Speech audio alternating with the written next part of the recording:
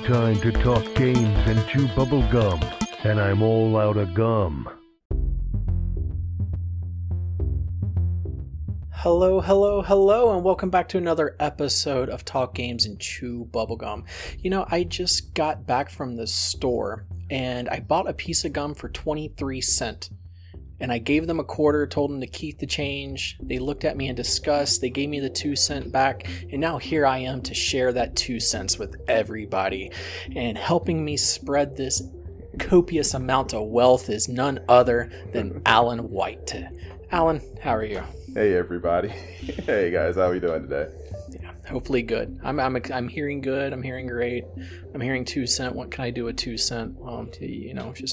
Share it. Exactly. So I guess I had a similar situation, and now I have 2 cents to give everybody as well. And yeah. I don't have any room in my pockets anymore for 2 cents. Like it's just going to wind up in the laundry. It's going to make noise in the dryer. It's going to piss me off. So I'm going to take this 2 cents and give it to somebody. Because there is a lot going on. There are things to talk about. There are a couple of things going on in the gaming world right now, just in general, that have just kind of got me feeling some things. And I just kind of want to talk to you about them because we haven't had any conversations about it just yet. And I just really got to talk to somebody, you know. So this is gonna be my therapy session. No, that's fair. We have all the news about Cyberpunk 2077. You know, it's coming out December 10th. 10th is the date. Yes. December 10th is coming out, and it's been delayed how many times now? I think we discussed this and all. I think at one point when Drew was on, he was saying he wasn't even sure that it was actually a real game at this point. They just keep they keep pushing this thing back further and further. And recently, I was reading an article saying that that CD Projekt has officially said no, this is the date. You know, we're not going to push it back any further. They're trying to assure their shareholders, who are all a little nervous and everything right now about the release date because it kept getting pushed back. Yeah, I mean, I'm hopefully this is it. Hopefully it really happens this time. I have faith in very few developers, but I do have faith in CD Projekt Red. And I think we've talked about this, the longer they push it back, the more confidence I have that the game's going to be polished. Oh, yeah, I don't doubt that. There's still, it's going to be a buggy game because that is going to be a huge game. There's just no way around it. But they're going to do their best to fix it. And that gives me time to play other games as well. But I have all the faith in CD Projekt Red, and I know it's going to be worth the wait, even if it is. Hopefully it won't be, but even if it is another month or two, I'm all right. It's only 2 months. Well, see, that makes me wonder then, what amount of time could they throw between now and an actual release date would make you say, nah, like how far would they have to push it back for you to say, nah, that's too much even for me? All right, this is what they would have to do. Let's say they pushed it back till March. Mm-hmm. I would need a really good reason. I would need, this is what we found. There was a fatal error that did this. And I want descriptions. I don't want any more vagueness of like, hey, we're working hard. We want to give you a good product. Like, I want to know what's happening now at this point. Because you've said the game's gold. You said it's ready to go. Like, I still have faith in you, but I need to know what it was that makes me go, okay. I can understand that. Okay. So you're past the point of just blind faith. From this point on, you're saying, if it happens again, you at least want to know why. I would like a more detailed reason. Okay. Yeah. That's fair. Yeah. That's fair. I mean, and a company that puts out such great product and all. I don't know. I guess I always imagine a company that puts together such great things and puts out all these great games and has such a great reputation and all would do those things. Now, maybe I'm just a bit naive when it comes to this stuff, but I mean, there are developers out there that will tell you what's going on with them. Mm-hmm. But I really don't recall a situation like this with CD Projekt where they've had to push something back so many times so far behind to see. I don't really have anything to gauge it against as far as they're concerned. So yeah, I guess my thing is whenever I see a delay of a game that I really, really want, I always want to know why. But I'm just that way about everything. If I can't get what I want right now, I want to know why. Why? And that's all. I mean, when you think of it like this, when's the last time CD Projekt Red released a game? Years ago. Yeah. And I mean, PlayStation 3 is when Witcher 3 came out, right? No, PlayStation 4. It's on the 4. Yeah. So. Yeah, early development of 4. Like it came out early in the life cycle. So it's been, it's not like CD Projekt Red's releasing a game every year or every other year. They take their time and release the games. Now, years ago, I would say we as gamers collectively are more in the loop into what's going on development-wise and the game's release cycles and stuff like that. I mean, you have betas and alphas, you have early access, you have Steam and all that stuff where you get to put your hands on the game, and some games never leave the early access. But we're more into a game's development cycle now and what's going on, and we always want little peaks. So I want to say maybe because of that we're spoiled a little bit, and just like you, I want that instant gratification. But when you think about when The Witcher 3 came out, how many times was that game pushed back? We don't know. There are big games back since PlayStation 3, that we've known got pushed back, but those are big games that everybody was paying attention to. And then when Witcher 3 came out, I mean, CD Projekt Red was already on the map, but that let everybody know what they were about. Okay, so you have full confidence that they pushed everything back. It's going to be amazing. It's going to have its bugs, just like every game does, but you are definitely confident in the idea that they did it for a really good reason, and when it comes out, it's going to blow everything out the water like it's supposed to. Still, it won't disappoint. Here's the thing, though. I don't think a lot of people are going to like the style of game that it is automatically. I think it's going to take some time. Have you ever played Deus Ex? A little bit. Just a little bit. I'm getting strong Deus Ex vibes from it, and that is a game that you could play any way you wanted. Do you want to be a hacker? Do you want to be a shooter? Stuff like that. But it was slow paced. There was a lot of dialogue. There was a lot of talking. Now people are all right with that in Witcher because it's that setting. It's a third person. Like, you want that lore and everything. Now I know I'll be excited to talk to every NPC in that game and stuff like that, because I like Dishonored. You've played Dishonored.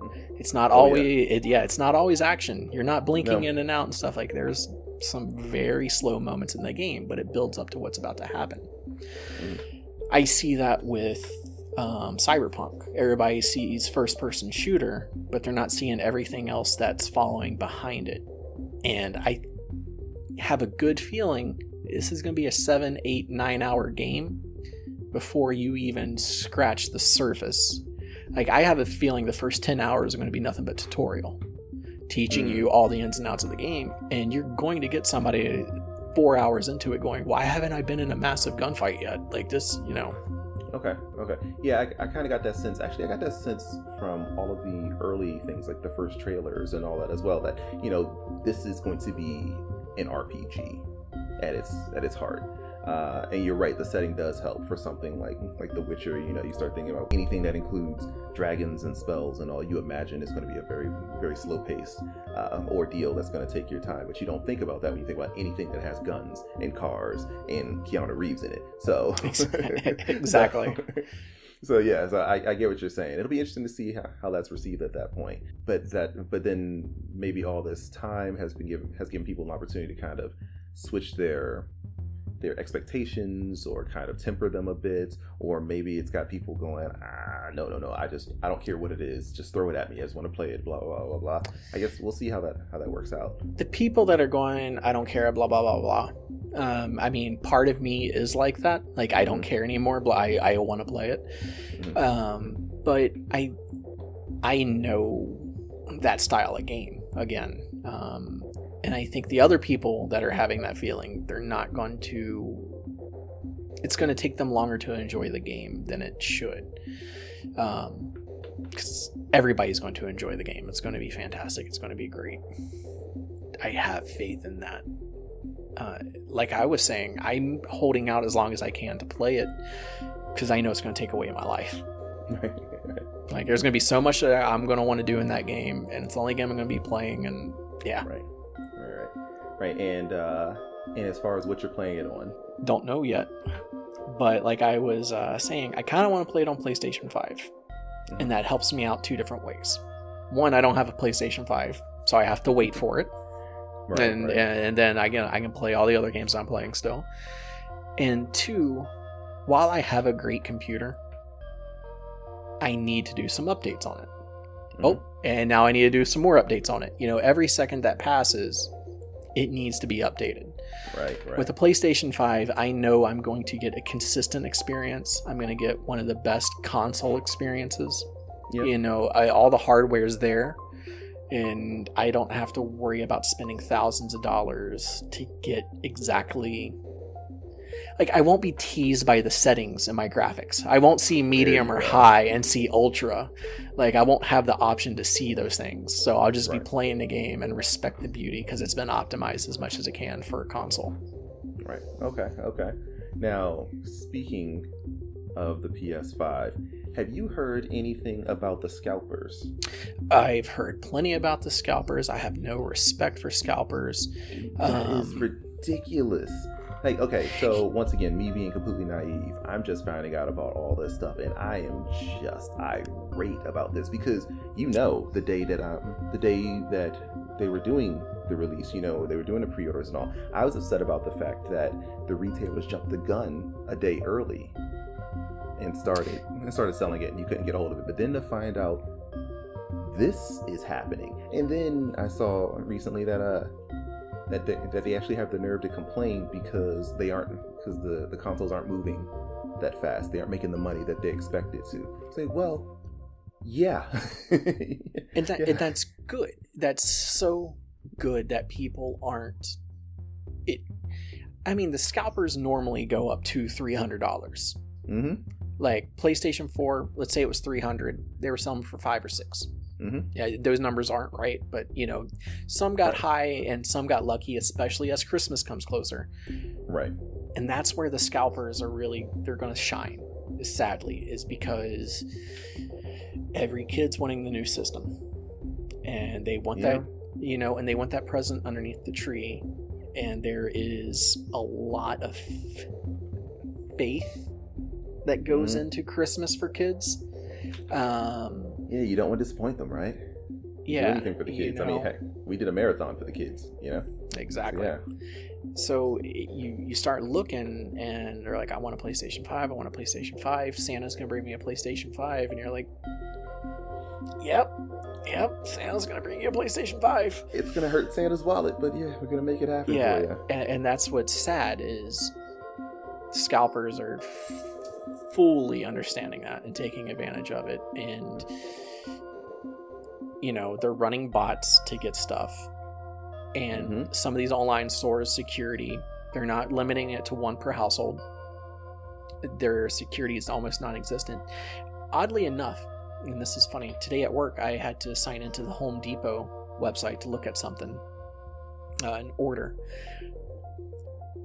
I had to go through 5 CAPTCHAs for Home Depot to log into my account.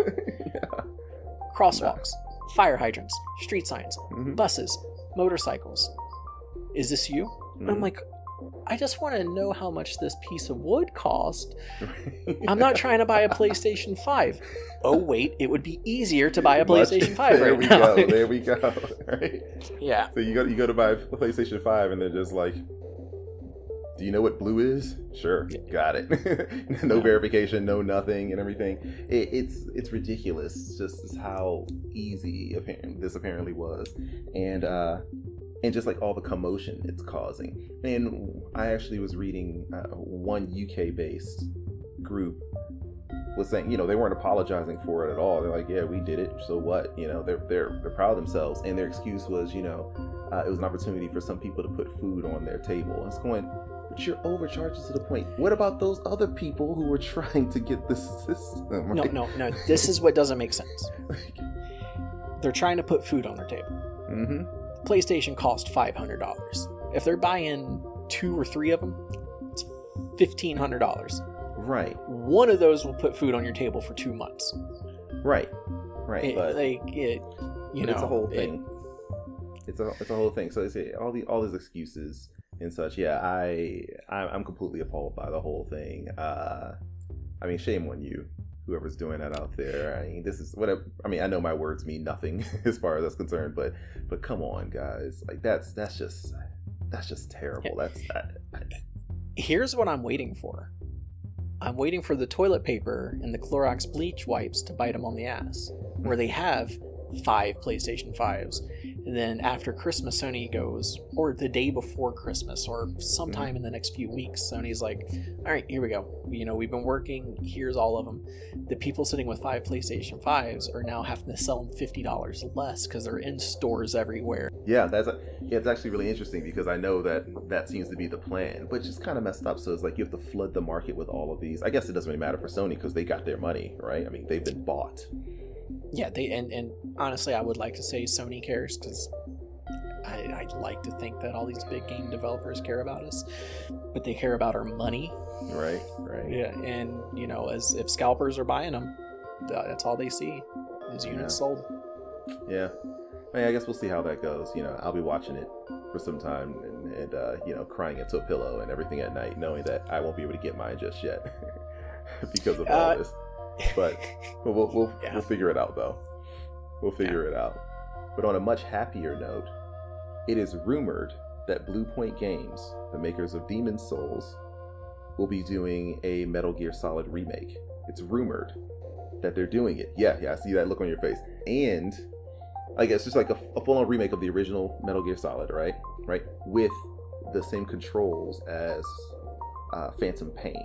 So that same in-depth combat system and such, which, yes, there was a lot you could do with that system. It was a fantastic system, but there were times when I really felt like I needed an instruction manual just for the controls, just to get a simple thing done. It's like I can lay down, I can aim, I can roll while I'm doing that. I can get up, sprint, dive into a slide, get back up, CQC a guy, climb up these rafters, pull out binoculars, scan people and shoot everybody. And it just felt like my fingers were getting all twisted up. It felt like I was trying to play a game with a Rubik's Cube at times. Yeah. And yeah. So once this is over, because I have to go find something and show it to you. Spoiler, it is the Collector's Edition Strategy Guide to Metal Gear Solid 5 The Phantom Pain. I didn't even know I had. And so I'm just cleaning out like bookshelves and cases, and there's this just strategy guide like this big, and I'm like, oh, I didn't even know I had this. I'm like, damn. Yeah, it's crazy. So I'm actually pretty excited about it, but your 2 cents. What do you think about this? Because, of course, there's a couple of schools of thought on its success, right? You're thinking, without Hideo Kojima, right, there shouldn't be any more. No one should be talking about Metal Gear, right? People are thinking that. And they realized, Konami realized that without him, you really can't make a new Metal Gear, right? You just can't do it. They tried Metal Gear Survive. Yeah, I always look at it when it's on sale, but I've never pulled the trigger. No one will. I never will. Right? Right. So the thing is, will you play a remake of Metal Gear Solid, knowing that Hideo Kojima is nowhere involved in this whole thing? It's literally just his old game, the old game, redone, remastered, rebooted, however you want to do it, with these new controls and such. Same story. Maybe they'll throw in a twist or turn here or there and everything.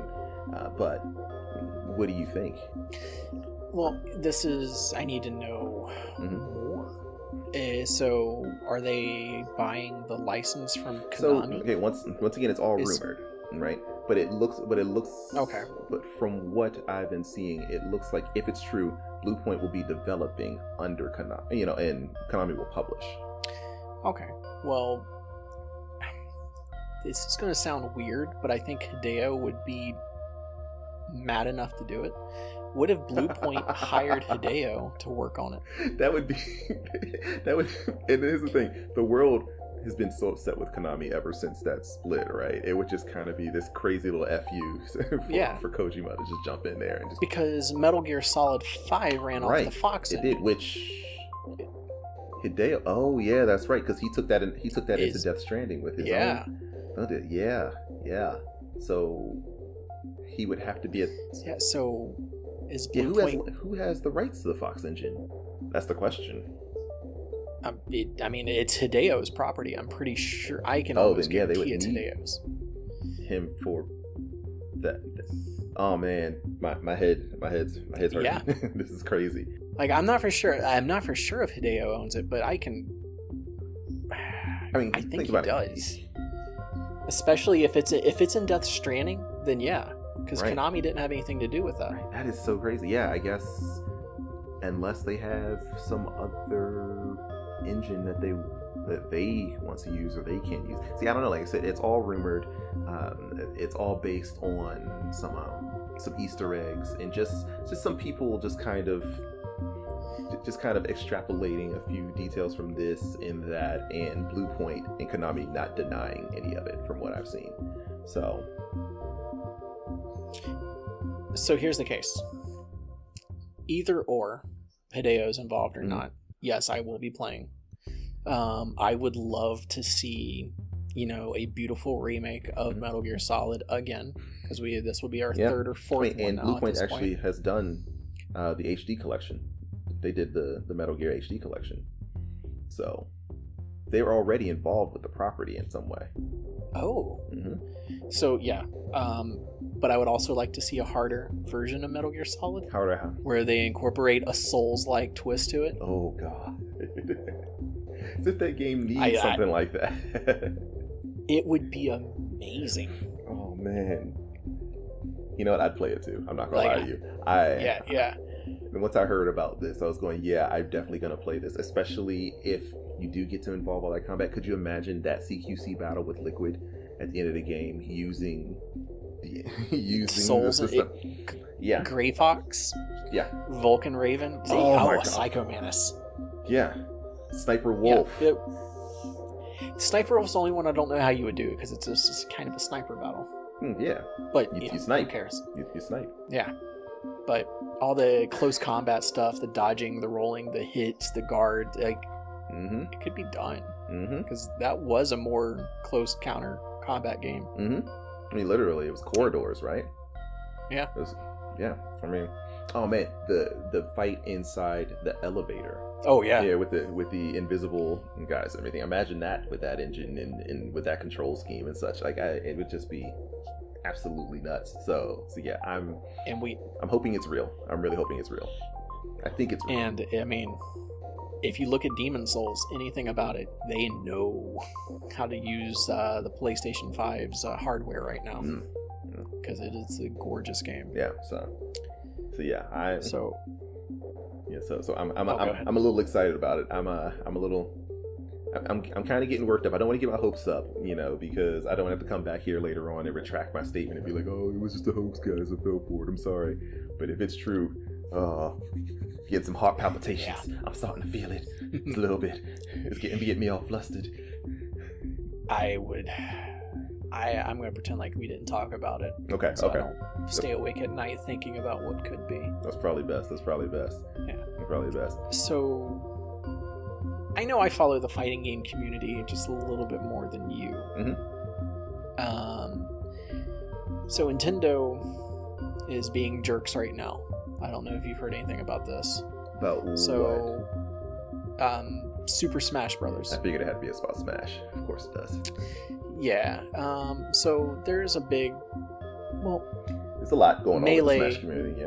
Yeah. Melee, Brawl, Ultimate. We're going to talk about what's happened this week and not right. past. Of course. Yeah. Because all the tournaments right now have to be done online. And for the people, diehard players of Melee, they've had to use emulations and ROMs and incorporate online netcode in order to play these games online so they can go to these tournaments.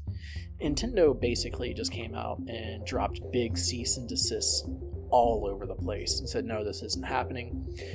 You're pirating our game because you're running it on emulators and ROMs. You're using it, everything like that. So no, you can't have these tournaments.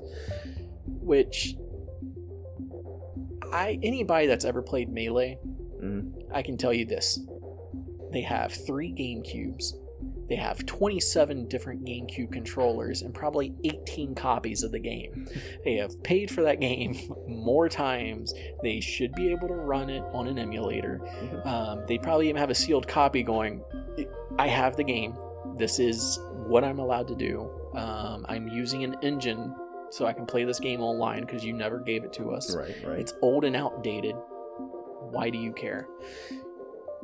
And I need to know, why does Nintendo care? Right, and I mean, we're talking about tournaments that I'm assuming are officially recognized and sponsored by Nintendo. I mean, they know these things are happening any other time, so... Well, I wouldn't say they're officially recognized by Nintendo. There's been no cease and Nintendo desist before, is what I'm saying. Correct. Well, yes and no. I'm just saying, but not like this level. I would say because you know, I've seen pop-up bars get cease and desists after a day because they didn't get permission and licensing and all this stuff. So I mean, come on, right? I mean, they knew this has been going on. I mean, Melee's been running for how many years now? 15. Right. Exactly. And now in the age of COVID, when we're forced to not be in the same room together, we think this is now all of a sudden becoming a problem. I don't know, man. It does sound like kind of a jerk move, which is actually really surprising. I don't really think of Nintendo as the console that acts this way. It's just really upsetting because Nintendo keeps putting a knife in Melee. Like, they don't want people to play Melee, and the people that play that game have been doing so for 15 plus years. They love it. It's a great game. It'd be like if Capcom came out and said, hey, you can't play Street Fighter 2 or Third Strike anymore. Yeah, sorry. Like, we're outing it. It's like, yeah. What? Like, you cannot cancel Third Strike on me. That is my game. Like, why? I've been playing it for years. And yeah. Now, on the opposite end of that, a program that we've used often made a big impact on the fighting game community as well this week.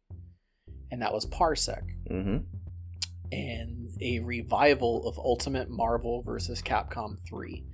There was a tournament of Ultimate Marvel vs. Capcom 3. They used Parsec as it. Maximilian Dude, Tasty Steve. Why is his name blanking on me? The other great fighting game commentator. That guy. Yeah. It's driving me insane. I can't believe I forgot it. Whatever. I apologize. They hosted a 32-person tournament on Parsec, $4,000 prize, and a lot of people turned in to watch because after Marvel vs. Capcom Infinite, a lot of people lost hope on the Marvel vs. Capcom franchise. Like, what did they do? There was no Wolverine, there was no X-Men. You know, like, you left out all the big players that we want to play in, and, you know, due to Disney, all those bonus rights.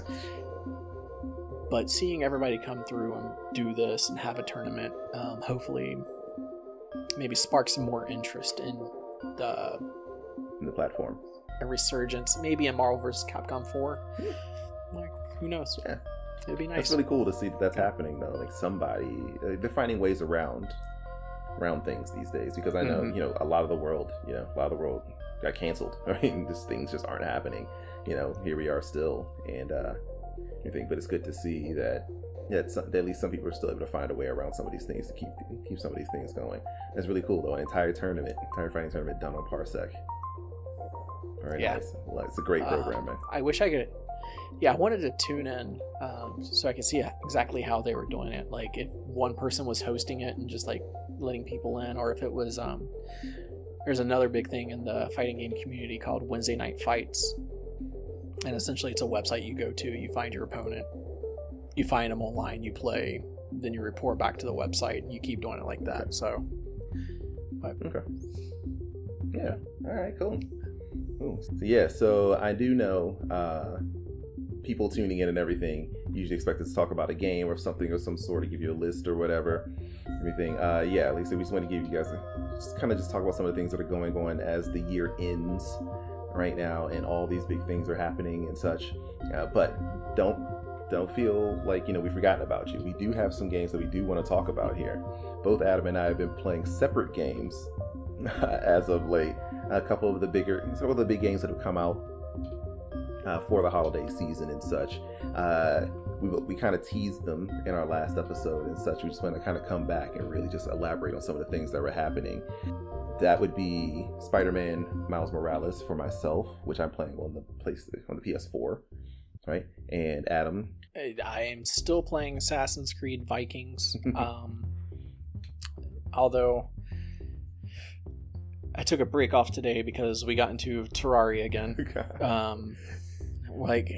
There's a hard mode in the game that we just kind of been dancing around, and I was like, nope, that's it. Our world's going into hard mode. Boom. Oh, so it's an actual hard mode. It's not like you just did some stuff to make it harder on yourself. Oh no, you have to go to hell. You have to find a flying imp that has a voodoo doll. You have to kill that imp and throw the voodoo doll into the lava, which causes the wall of flesh to come out, which is essentially a wall that comes from the right side of the screen towards you, throwing things with lasers and tentacles, and you have to beat it all while in hell, which is full of lava. And if you're not ready for the fight, it's a very quick fight.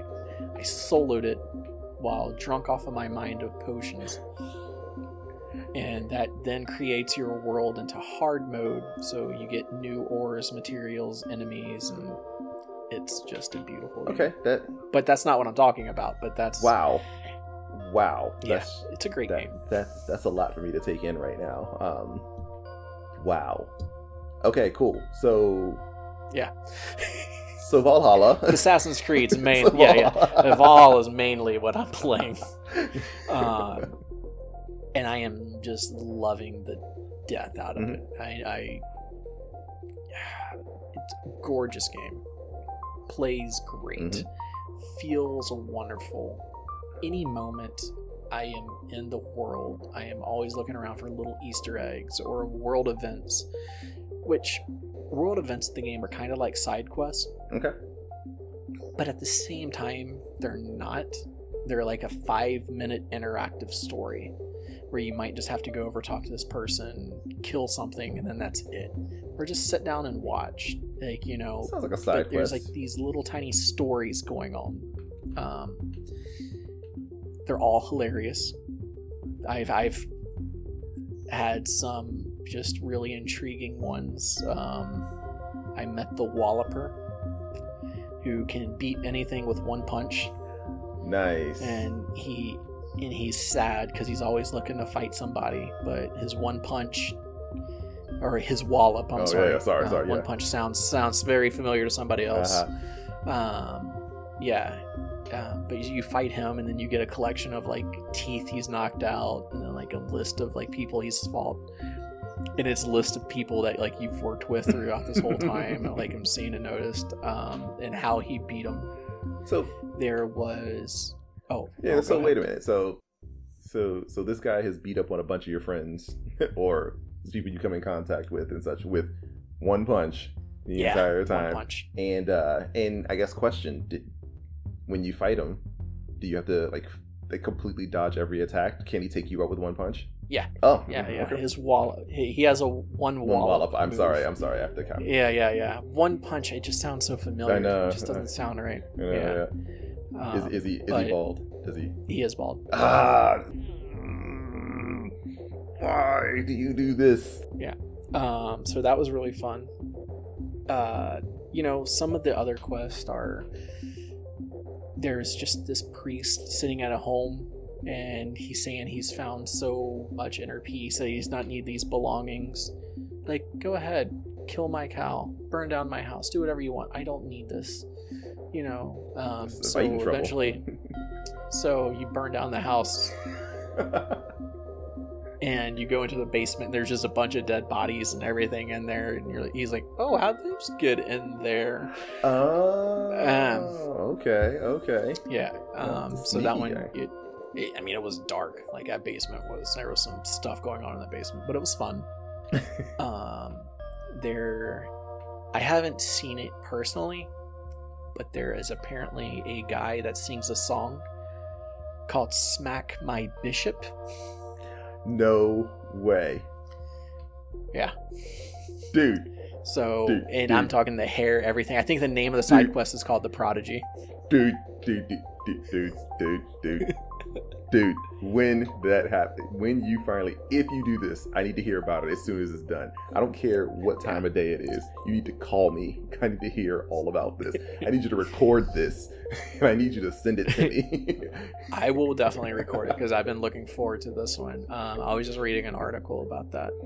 But that's the thing, like, the game is very serious in its tones. Mm-hmm. Like when you're playing the game, there's treachery. I mean, you are Vikings. There's a lot of murder going on. You're raiding villages. You're raiding churches, monasteries. You're overthrowing kings. You're telling kings to step down. But these little 5-minute intervals of humor that I thought were going to throw me off is just fantastic, and I'm on the lookout for them. Okay. The fighting. I spent an hour and a half on what they're called zealots. Yeah. Big enemies. They hurt. But I wanted to see if I could fight it. And I knew I could. And I came into the battle very unprepared because of auto save. And I couldn't remember the last time I saved. So I was like, well, I'm here. I'm just going to keep reloading and fighting. And I eventually took him down. Mm-hmm. And that from there on out, it's a very Dark Souls combat, but more forgiving. So you can parry, you have a stamina meter, you can dodge, light attack, heavy attack, and you have abilities and arrows. I mastered it after that fight. I was like, okay, I can fight anything. So now I hunt them down. Like anytime I hear like the little war horn where one's down, I'm like, all right, it's going down, I'm fighting you. Oh man, glutton for punishment, this guy, I swear. Now there's cursed areas around. So you find like these like pagan statues, or not pagan statues, because I mean, I guess technically the Vikings were pagans, but really bad omen areas, and you have to break the curses. Well, there was this one that was a little bit more darker than I was used to.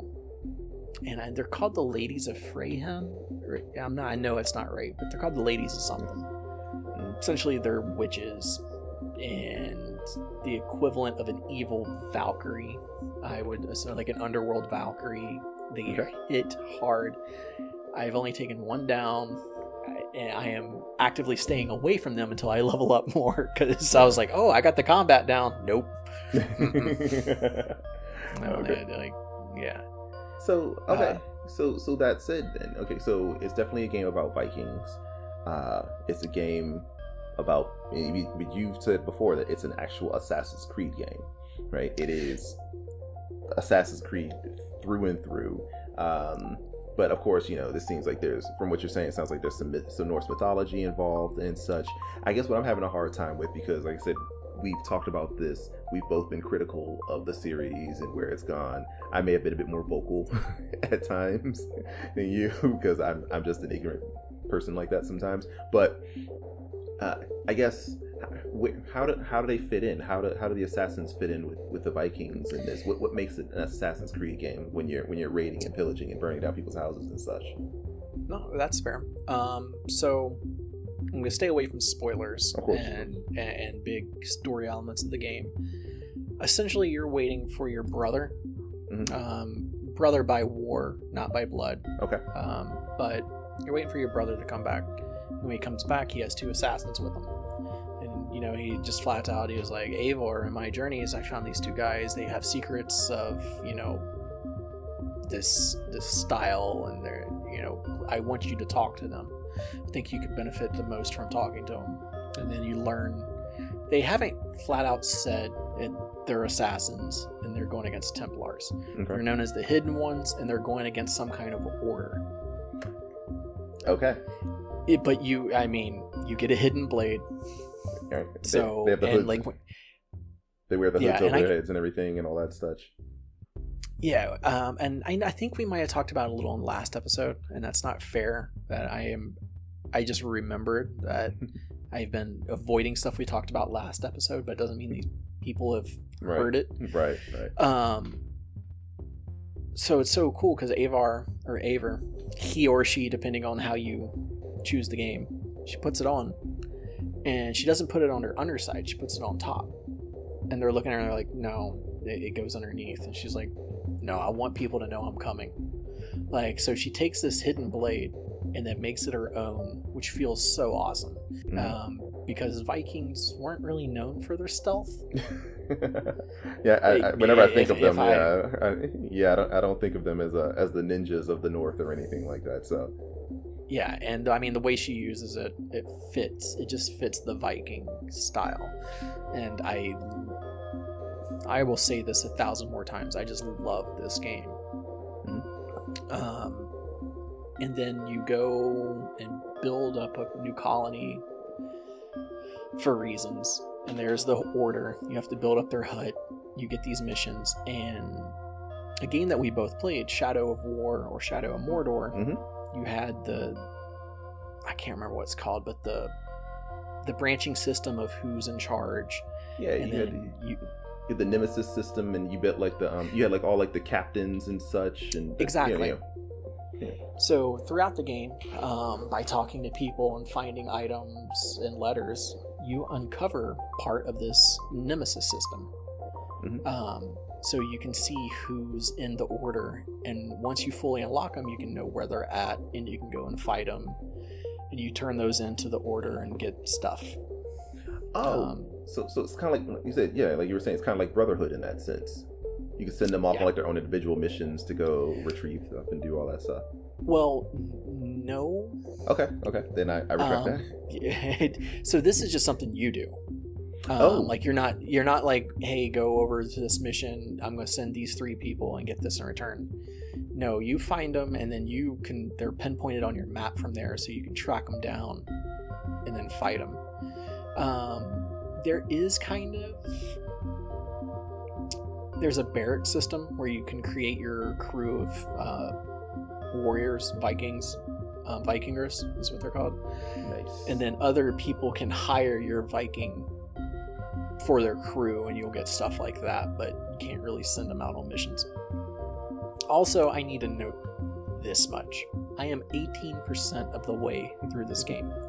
I am level 70 something, and I have put about 25 hours into this game. Jeez.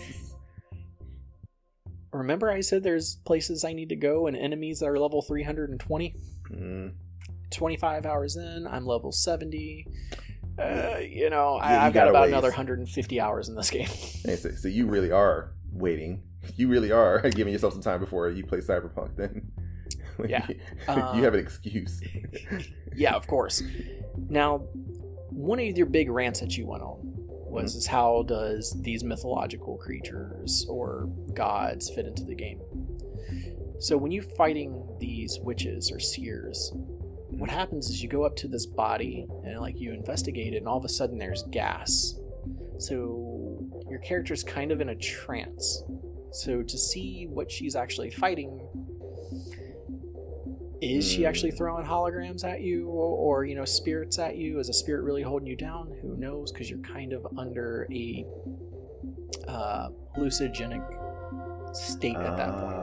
Okay, so since we're having this conversation, right, about this particular aspect of it, I guess the thing that's kind of bothered me about the fact that it kept throwing all these mythological creatures at you to fight in an Assassin's Creed game is, I guess I've been waiting for someone to come up and simply say, hey, remember the first civilization that existed, the ones that Desmond made contact with and such, they called themselves Minerva, Juno. They were seen as like these gods and such, or like we think of them as these gods and such. what we're seeing right now, these mythical creatures are some type of remnants, or they are other first civilization tech or beings infected, or that have like the first civilization genes or something like that. That's what they really are. You know, I was looking for an explanation. It's the one time I'm asking for the Metachlorian treatment. The one time. The one time I want you to tell me there is a scientific explanation behind this. Because it just never really seemed to have a place. I mean, based on the first 3 games, right? Like you said in the last episode that you would see this game as being Assassin's Creed 4. You know, in the first 3 games, there was nothing like this, and it just kind of makes me wonder what the heck. So, yeah, I see this game as Assassin's Creed 4, and that's because Desmond's story is heavily integrated again when you're outside of the Animus. Good. Rebecca and Sean are back. Yes. This is 8 years after everything that's been happened. When you go to the laptop, there is a lot of reading material. Okay. There is a lot of audio files with Desmond and stuff that they have found throughout the years. Okay. They have artifacts from Assassin's Creed Origins and Odyssey. So, you know, they're tying the games together, and I can only assume they're going to, just the information that I've gathered so far, you know, they're going to go into maybe this is that, because there's a lot of information outside the Animus, and I can't wait till my next experience where I'm outside it again and learn more. Okay. It's, you know, I'm trying to think of how to say some things without spoiling it.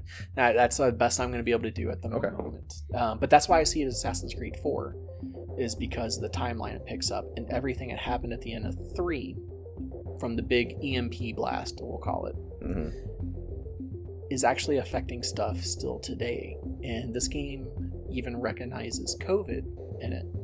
Really? And yeah, and they specifically mention COVID, a disease that started in you know, Asia, that's swept over, it's causing all this stuff, and they're trying to, does that have anything to do with the radiation blast, or did the beginning of the world actually happen and Desmond didn't fully stop it? Big spoiler for Assassin's Creed 3. I am sorry. Yeah, I mean, yeah, sorry guys for all of you who are who are getting to the story of Assassin's Creed 3 485 years later. This is that's what happens at the end. Yes. Okay. So yeah. You have any? And you saying they actually specifically say COVID? Yeah. Oh, that's crazy. That is so weird. Yeah. It's really weird. Because you weren't expecting. I wasn't expecting any game to address it. Especially this year. Especially a big title that's been in development for a few years. Like. Right. You're just like, huh. Well, I mean, I guess it was. Okay, that's cool. And then, you know, you do get to meet Thor, Loki, Odin. They are in the game. Are they badasses? Yeah. I mean, without a doubt, they're badasses. But you that's kind of a stupid question, but I mean, yeah, but you see them through visions again. You go to your local seer. She develops a potion. It helps you hallucinate, and you can follow your visions and stuff like that. Odin, it's really cool because Odin makes appearances every now and then when you're not in there. But that ties. Really? There's a lot to that story I'm not familiar with, but of course. Yeah. Okay. So do you have any big predictions as to? No, I have no idea where this happen? game's going, and I think that's why I'm so hooked. Every time I do a new mission, every time I am just so hooked to it. I am actively seeking out any little blip on my map as I'm riding my horse or I'm walking. I'm like, oh, it's only 300 meters that way. I'm going to figure it out. If not, I'll at least mark it and come back to it. Because even if it is a small little 5-minute, you know, just world event, I'm laughing or I'm really intrigued. And right. Like it's just, it flows smoothly too. Of course. Yeah. Of course it does. All right, that's okay. So that's hopeful. That's good to know. I may actually end up having to play. this Assassin's Creed game, because honestly, I think Origins was the last one I played. Yeah, I played Origins last. I mean, granted, between that and this was only Odyssey, but once I started seeing stuff for Odyssey and just see the direction it was going in, I just flat out said no to the entire series, not doing it ever again.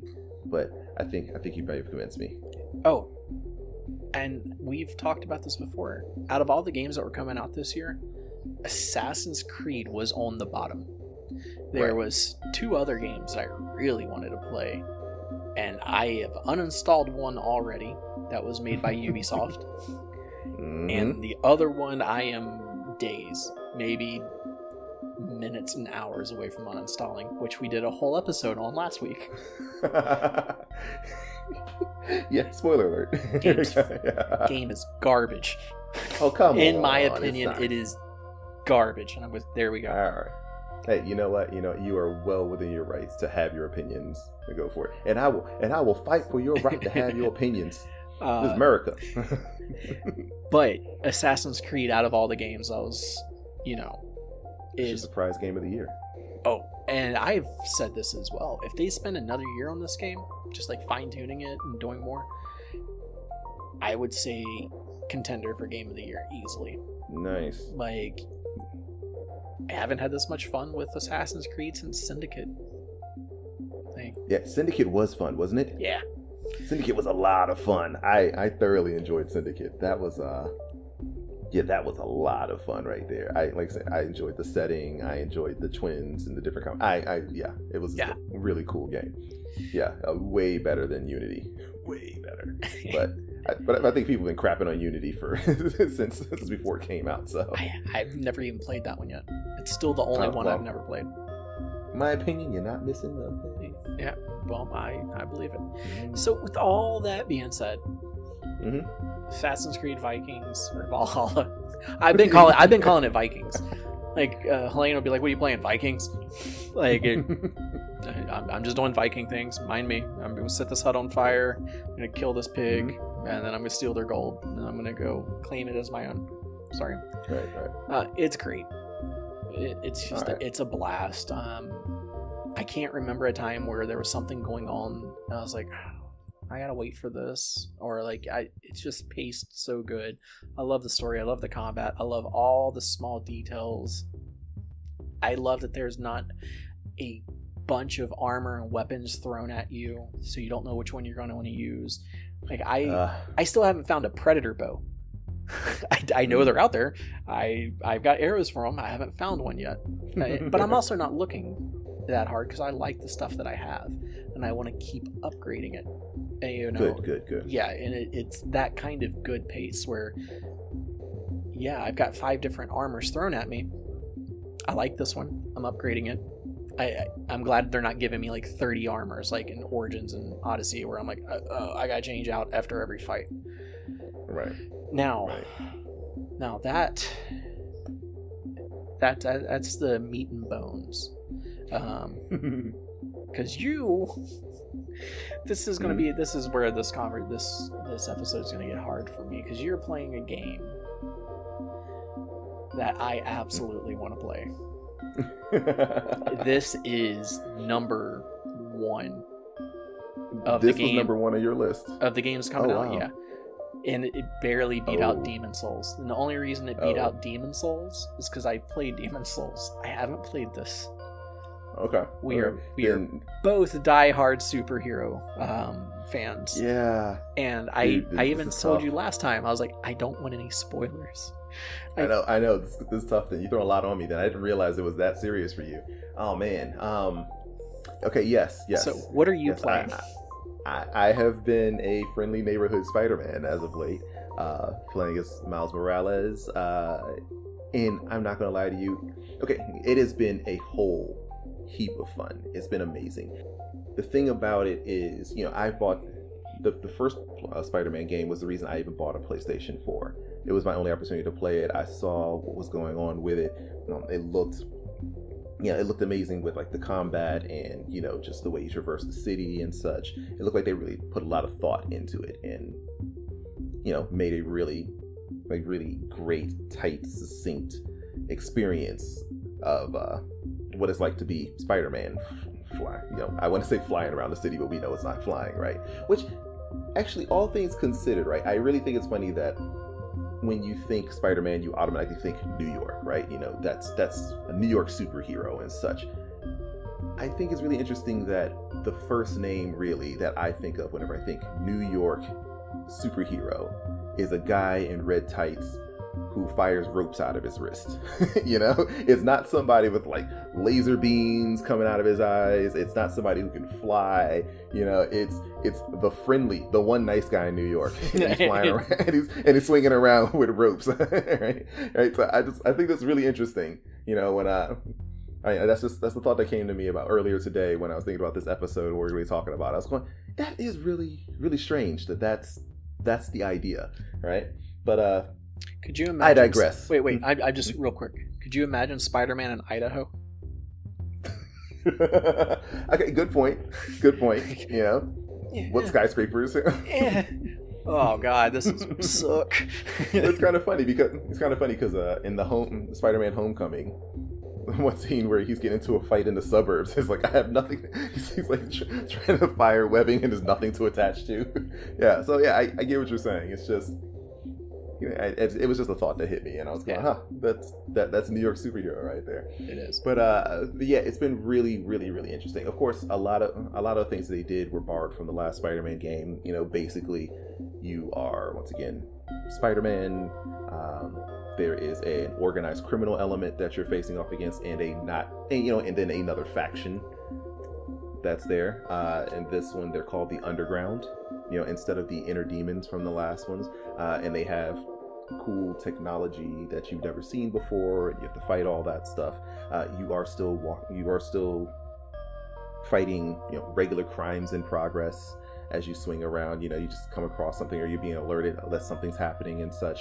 But it's really interesting how they took the cast of characters surrounding Peter and, obviously took them out and put in one for Miles. And in doing that, they've also really changed the feel of the game. Not necessarily, from, there's a superhero movie where you're doing this or that, but more of like, you kind of get the sense that Peter Parker's world is a different world than Miles Morales' world, even though they're the same city. Yes. Good. Question. One of the things I like they did about the last Spider-Man game is they skipped all the intro stuff of Spider-Man. Mm-hmm. The story's been told 1,000 times. We know how he got his powers. It jumped in little, hints here and there about before, but it basically threw you in as Peter Parker as Spider-Man.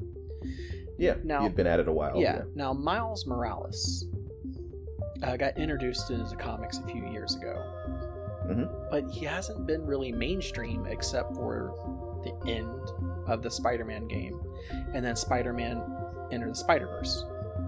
Do they do any kind of recap to let you know who Miles Morales is? Actually, yeah. So when you start a new game, or when you're at the title screen and such, and you press start and all, there is an option to do a recap of the last game. And in doing so, it'll tell the entire story all over again. You'll get all the points and everything. And yeah, it'll introduce you again to Miles Morales and let you know exactly like who he is and how he got to, how he acquired his powers and such. And then the game picks up with Miles and Peter, basically molding Miles into a superhero, his sidekick, his apprentice, if you will. So yeah, they give you an opportunity to go, okay, wait a minute. Yeah, that's this kid. I remember him. Oh yeah, that's what happened there in the last game. Yeah. So you do get that. Awesome. Yeah. Yeah, and you get the sense that, he's been training for a little bit, Peter's come to trust him a lot more and such, and his abilities. He's starting to believe in himself a lot more, because I can imagine being a 16, 17-year-old kid, who you're in high school and you acquire these powers and you're going, okay, what's going on? And at least Miles has a mentor where Peter didn't, right? Yeah. So you have that. And then for reasons early on in the game, Peter isn't involved as much in the game. Isn't really around for Miles' story, so it leaves it to him to do his thing, without being overshadowed by the OG Spider-Man. Even though it is funny throughout the game, people are comparing him. Oh yeah. To him, just people around the neighborhood, or just even villains and such, talking smack about him and everything, how he's not the real Spider-Man and all this other stuff, while I'm straight up whooping them. Right? So take that. You don't need the real Spider-Man for that. But yeah, so it's really cool because they still have the shelter, or the feast, the place that Aunt May worked at, that Peter was helping her out with in the first game, and Miles actually was volunteering at and such, so there's still an attachment to that. And just some other things. J. Jonah Jameson is still, he still pops in every now and then with his podcast that you hear, where he's talking smack about Spider-Man. There's also another character who kind of counterbalances that. Her name is Danica. She has her own podcast, and she's very pro Spider-Man and pro everything that's happening in the city. And I mean, it's a really cool story.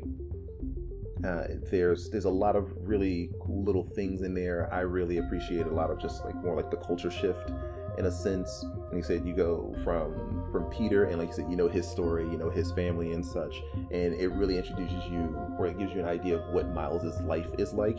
And it also takes you to a different neighborhood. He's in Harlem for this game, right? And he is of Black and Puerto Rican ancestry or ethnicity. Crap, I can't think of the proper word for that right now, but yes, you get the point, right? Yeah. He is those. And without leaning so much into it as to going around saying, oh, well, I'm a Black and Latino guy, blah, blah, blah, blah. They have all these things going on around him that let you understand that's who he is, and that's the life, that's the world he is. I mean, the neighborhood breathes its own life. It's Spanish Harlem, so you'll be outside and people are outside salsa and in the street at a street fair or something.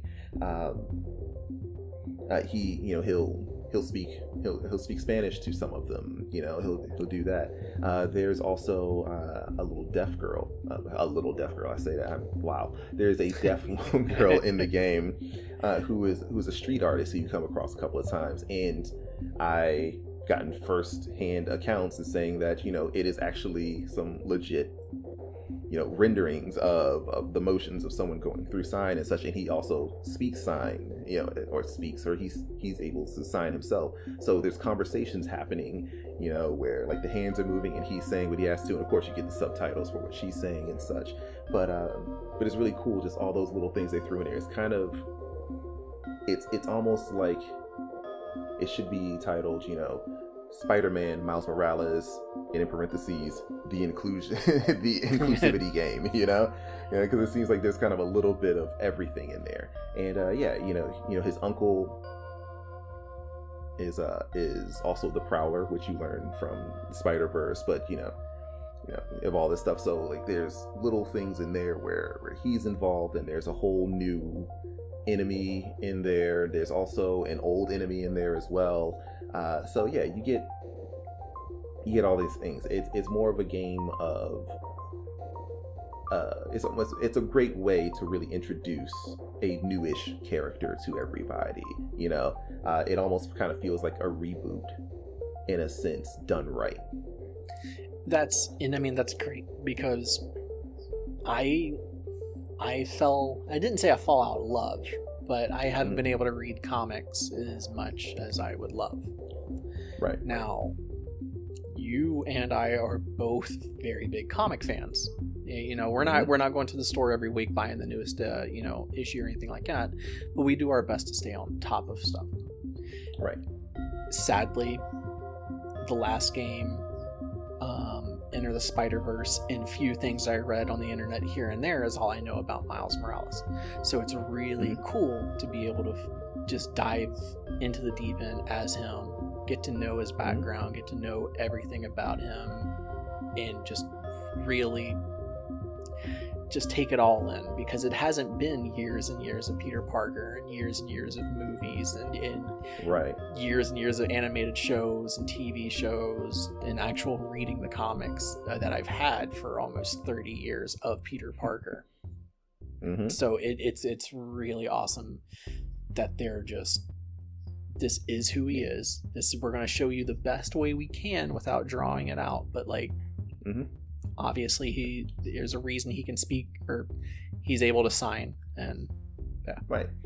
Right, exactly. So I'm about 75-80% of the way through the story, and I don't want it to end. You know, I really feel like this game is how you take. I really feel like this unique position that they're in, where you have an established character who's worn the moniker for decades, right? Everybody knows him, everybody loves him, and now you have someone else who's supposed to take on that title behind them. I think this is the perfect way to transition to that character. Just the way that they've done it with the story, with like I said, with the world he lives in, the world he inhabits, the world that he's a part of.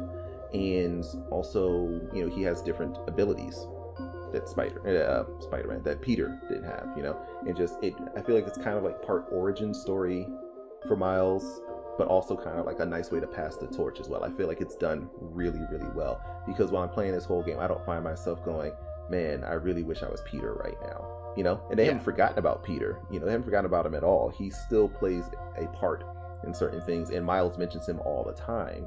The whole thing, and like I said, there's definitely the comparison of oh yeah, you know, oh you the new Spider-Man, not the OG Spider-Man, and all this other stuff, you know, like he kind of has to earn his spot. You feel that way, but you never find yourself going, oh, why was this game made? You know, it definitely feels like it's its own thing.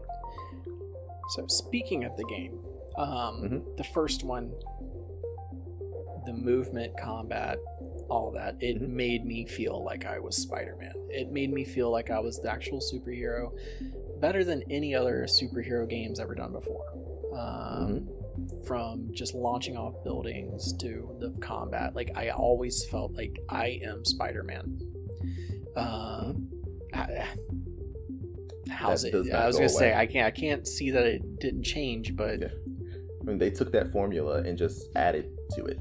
You know, there were times when I went through a fight, and when it ended, I just kind of put the controller down. I was like, I did that. That looked cool. You know, you definitely find yourself in that same, like, I know everybody calls like the Arkham style combat, right?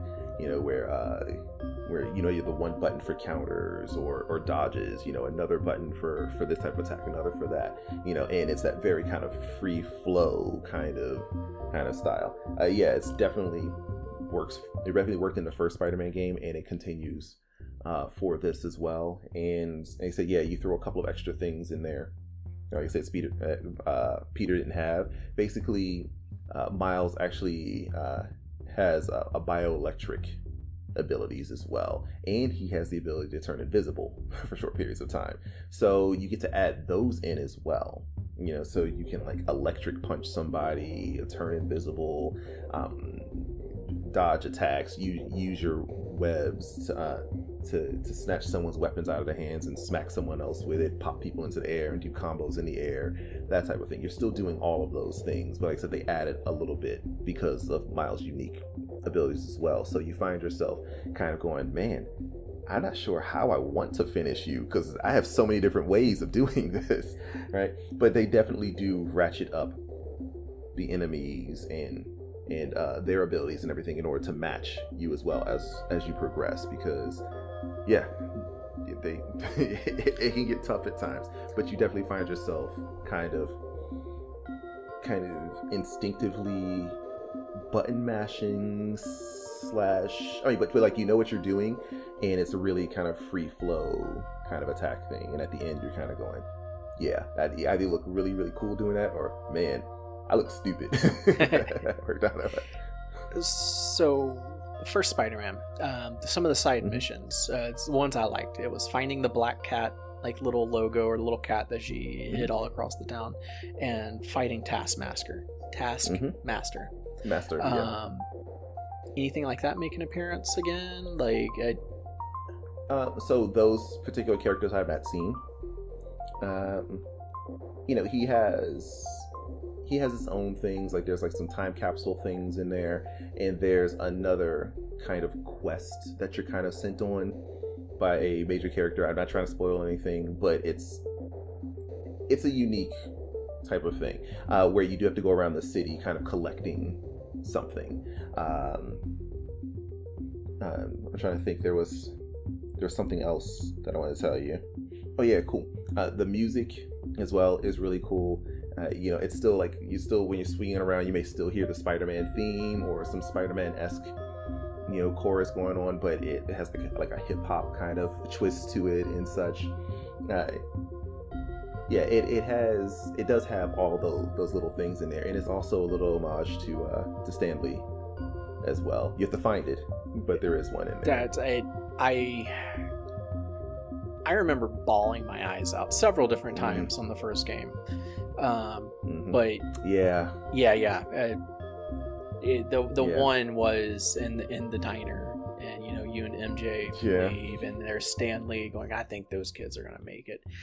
Yeah. And I just boom, like I'm tearing up now thinking about it. And I was curious if they were gonna be I understand like he's not going to be a voice in the game, and if so, like what did they reuse? But I saw like in my mind like a mural or something. Like there's always a dedication to Stan Lee. You cannot ever forget about him. So I was I have not come across an actual character. I haven't come across an actual character. I don't think you're going to, mainly because there is a statue to him. Yeah, that's all you need. Yeah. And you can go to it and actually pay respects to it and such in the game. So yeah, it has all these little things in there. You know how you have like little collectibles of just things around the world and such. There were a couple references to Wakanda. They've really taken that whole MCU and just really kind of brought it all together for all of this. I still haven't gone to the top of Avengers Tower like I did in the last game and jumped off of it. I'm going to do that. First thing you need to do. I'm going to do it. To do it. Can you do tricks in the air again? Like while you're flying? Yep. Like, okay. Yeah, you can do all that. And of course, you have all the different types of costumes and such. All the different gadgets, as they were.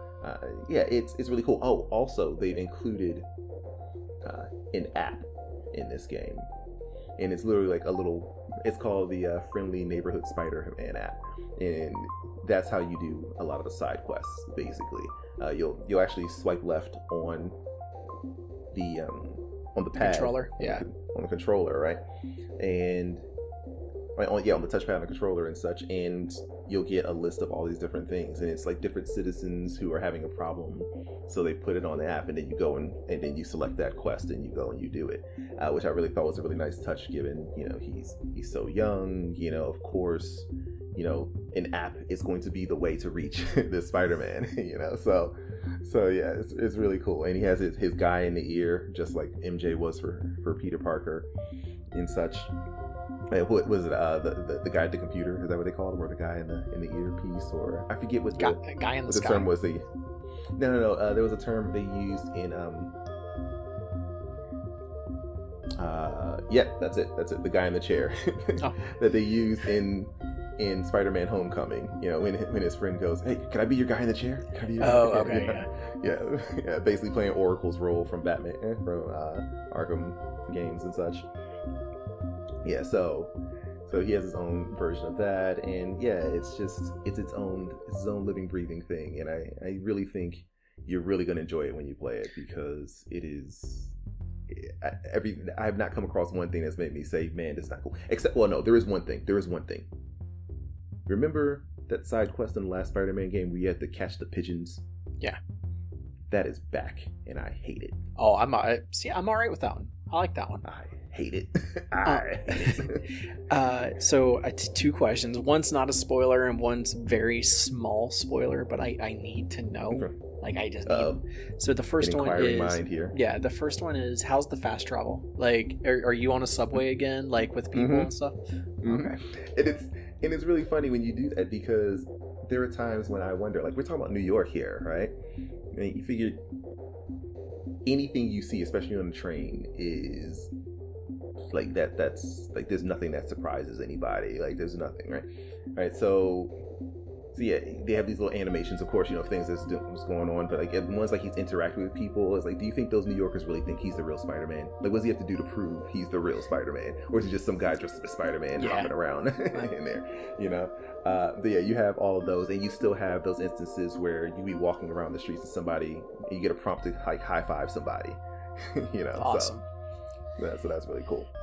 All right, here's the one that might be a slight spoiler, but I need to know. What can I ruin for you, sir? What's with Spider-Cat? Oh. Okay.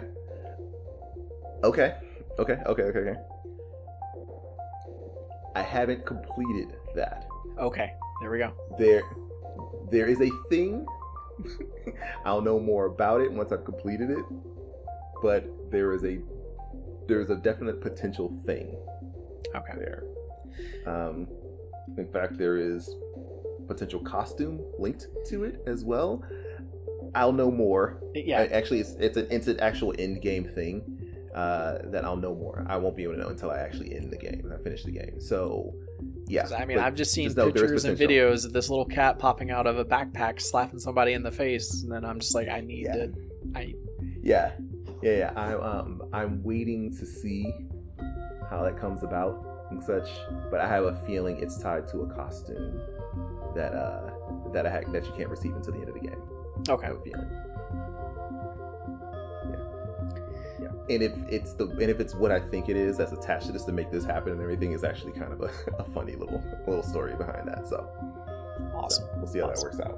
Okay. We'll see how that works out. See, I just thought of something, and this is all on me. That's something I need to start doing again in the future. Is I need to start buying discs again, because I download all my games. Because I have the horrible. I look at it, I go, I'm not playing it. I might as well sell it. And then 2 weeks later, like something comes out, or I'm like, wait, what? And I want to play it again. And I've been known to buy copies of the same game several times. So eventually, I was like, you know what? I'm just gonna buy them on, download only. That way I can never get rid of them. Right.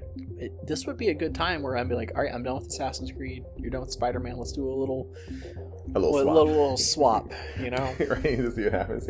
Yeah. Smart.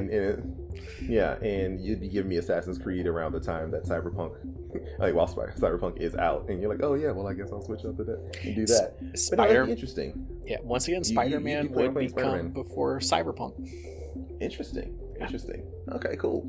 Yeah, I need you to finish Assassin's Creed then, because I want you to play Spider-Man, because I want to see what you think of all of it, because like I said, I am thoroughly impressed with it. I have not come across anything besides having to chase down pigeons. I'd say the only thing that has inconvenienced me is the fact that the game kind of crashed once, and that's it. I can live with that. Yeah. Because literally it put me back at the exact spot I was at. I was in the middle of a mission. It put me back at that spot when I got the PS4 back on. So I can't even complain about that. Yeah. There was a few little hiccups first day of Assassin's Creed on PC. Everything's been fixed. I haven't had a problem with it since then.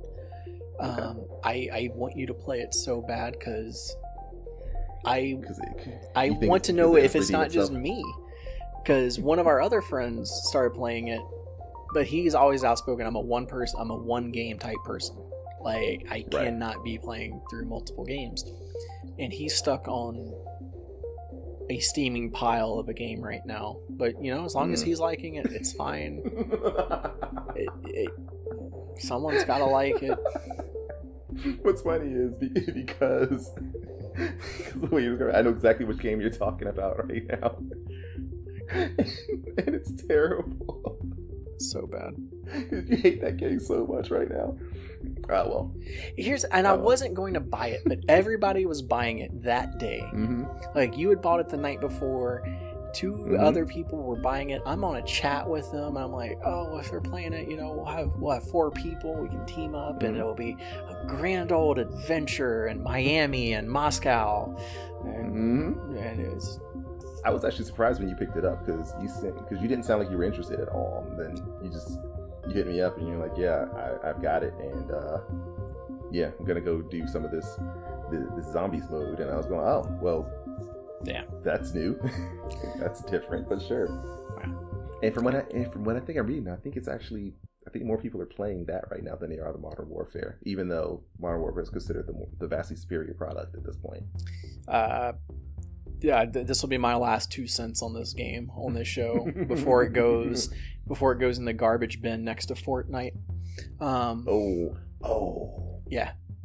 Oh man, that hurt me right there. Okay. And like on Reddit and everything like that, they're like, when season 1 drops on Black Ops, I'm going back to Modern Warfare because I'm not spending money on a battle pass for this game. I am not doing it anymore. I'm playing it.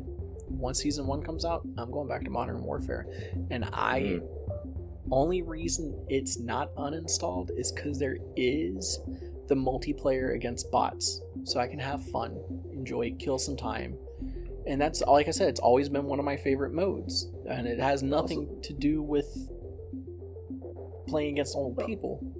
But then you also got some of that nice season 1 stuff coming your way once it launches, right? I don't care about it. Wow, bridge burned. Okay. I really don't. Okay. It's nice to play, but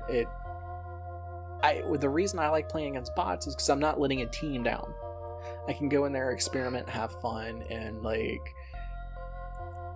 just have fun, Mm-hmm. But as soon as I start playing online and I start seeing some of the just, you know what, I'm done. All right. Okay. We'll leave it be. I will not pry any more out of you. It is fine. It's the equivalent of me going, "Hey, how's the new Splinter Cell?" Yeah, exactly. That's my feelings on it. I thought we were friends, man. Why you gotta do that to me? Yeah, that's exactly how I feel right now. Oh, okay. We'll leave it then. In fact, I think I've had enough. I think I'm done talking at this point. So I think we need to just go ahead and end this one because I got feelings again. Okay. So. With that being said, I am sorry I brought up some things. Thanks everybody that listened to this episode today. Hey guys, it's been our 2 cents in the matter, in all matters. Well, not all matters, but in a few different matters. Way to open up some old wounds there, Adam. Yeah. Well, and we said we were going to share our 2 cents with everybody. We didn't say we was going to whip them violently at their head like we did. I putting like a little skip on a penny across the ground and pegging them right in the shin with it. But we shared the 2 cents. We got some things off our chest. Things that have been going on in the video game world that affected both of us. What we've been playing. And all in all, I mean, I think that Spider-Man is definitely something that if you're on the fence about, I think you should give a shot. It sounds like you endorse Assassin's Creed. Absolutely. So far. And once again, I'm the person that says subscribe $15 a month to any company that offers all their games for $15 a month. Ubisoft Plus, $15 a month. I got Watch Dogs Legions and Assassin's Creed Valhalla for $15. I ended up not playing one. I'm still playing the other. It saved me $60 right there. And then those 2 games cost $120. That's a year subscription. Like, I don't, why am I doing the math for you? It just makes sense to just do it that way. Actually, that's really interesting. That's something I never thought about. So these games that you're playing, like the Watch Dogs and the Assassin's Creed, with that subscription, you only get it in the standard editions of these? No, they give you automatically all the upgrades. Any season pass that comes out, you get the season pass. You get all backlog games.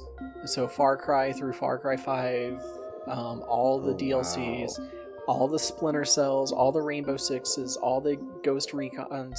You get them all for $15 a month.